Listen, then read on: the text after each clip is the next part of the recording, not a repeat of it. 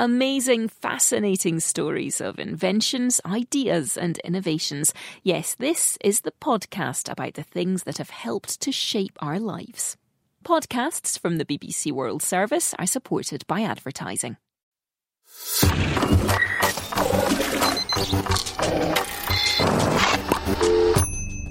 50 Things That Made the Modern Economy with Tim Harford.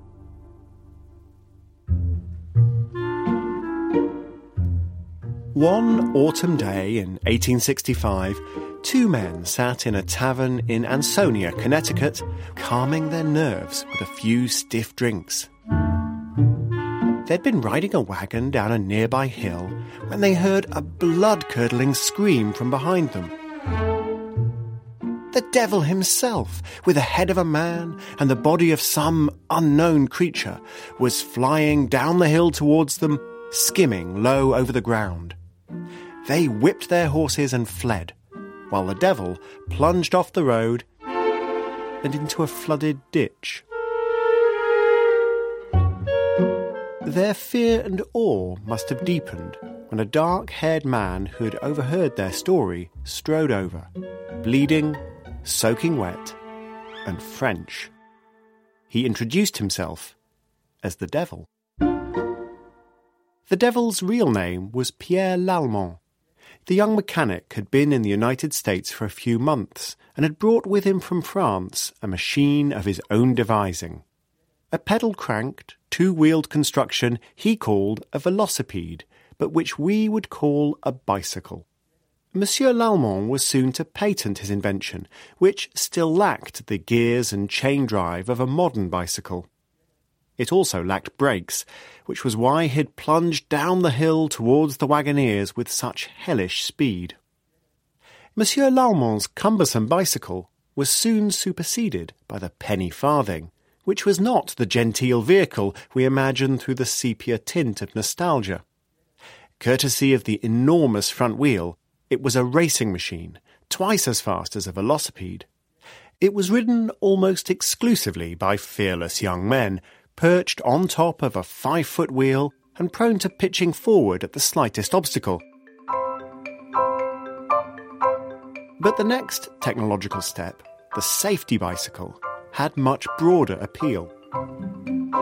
It looked much like modern bicycles do, with a chain drive, equally sized wheels, and a diamond frame.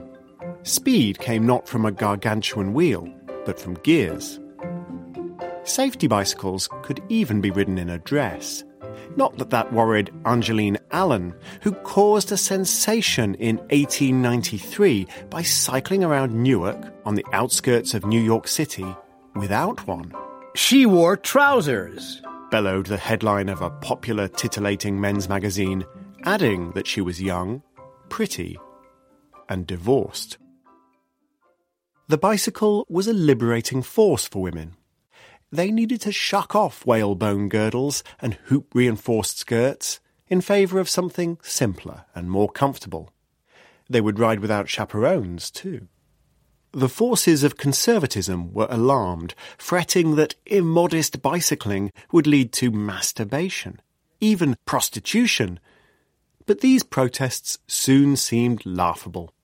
As cycling historian Margaret Guroff points out, nobody seemed concerned about what Angeline Allen was doing, only what she was wearing while she did it. A woman seen alone, in public, on a safety bicycle, seemed no scandal at all. 3 years later, the elderly Susan B. Anthony, a women's rights activist for most of the 19th century, declared that bicycling had done more to emancipate women than any one thing in the world. The bicycle continues to empower young women today. In 2006, the state government of Bihar, India, began to heavily subsidize the purchase of bicycles for teenage girls transferring to secondary school. The idea being that the bikes would allow girls to travel several miles to their lessons. The program seems to have worked, dramatically increasing the chances that girls will stick with secondary school. Even in America, the bicycle is an inexpensive way to expand horizons. the basketball superstar LeBron James has founded a school that supplies a bike to every student. He says that when he and his friends were on their bikes, they were free. We felt like we were on top of the world. Yes, the bicycle has long been a liberating technology for the economically downtrodden. In its early days, it was much cheaper than a horse, yet offered the same range and freedom. The bicycle ushered in a manufacturing revolution, as well as a social one.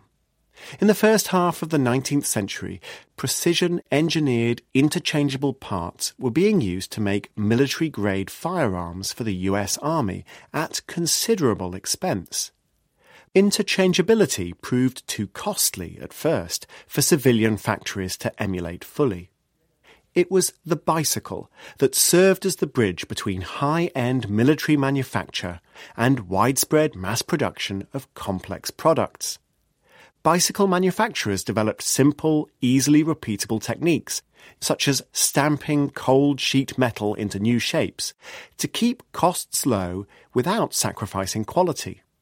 They also developed ball bearings, pneumatic tyres, differential gears, and brakes.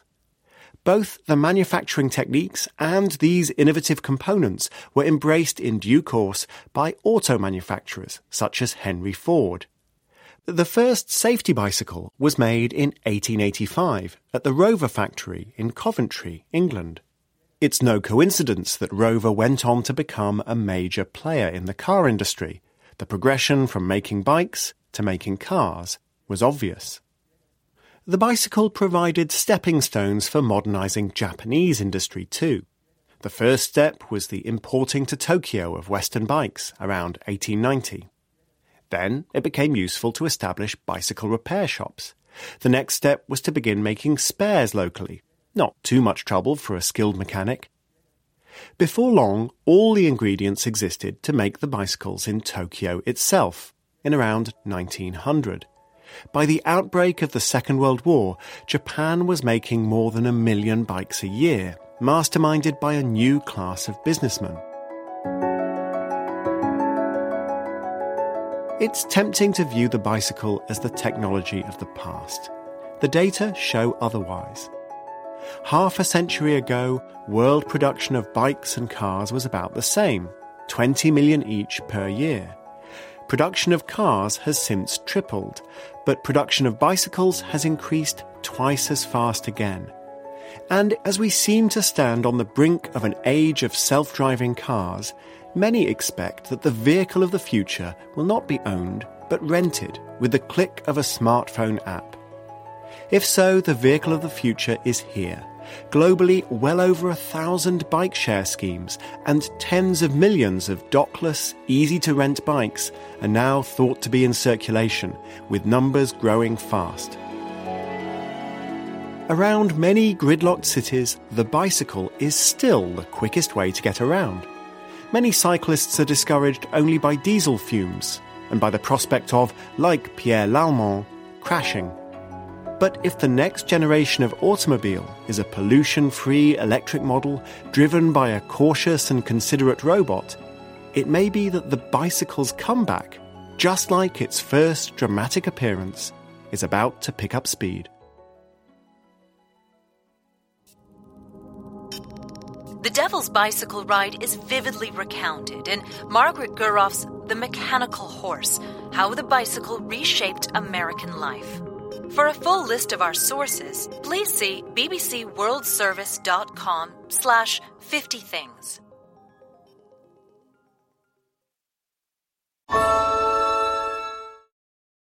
Today's sponsor is Carbonite. Protect your business from ransomware and other forms of data loss. If you're paying attention to the headlines, you've heard about ransomware, a computer virus that locks your files until you pay a ransom. But did you know that more and more businesses are under attack? The key to stopping ransomware is protecting yourself before you're attacked. With Carbonite, if your business becomes infected, you can recover clean files from their super secure servers. Best of all, you don't have to remember to upload files. Carbonite does it automatically. Try it free at carbonite.com/podcasts and receive 2 free months if you buy.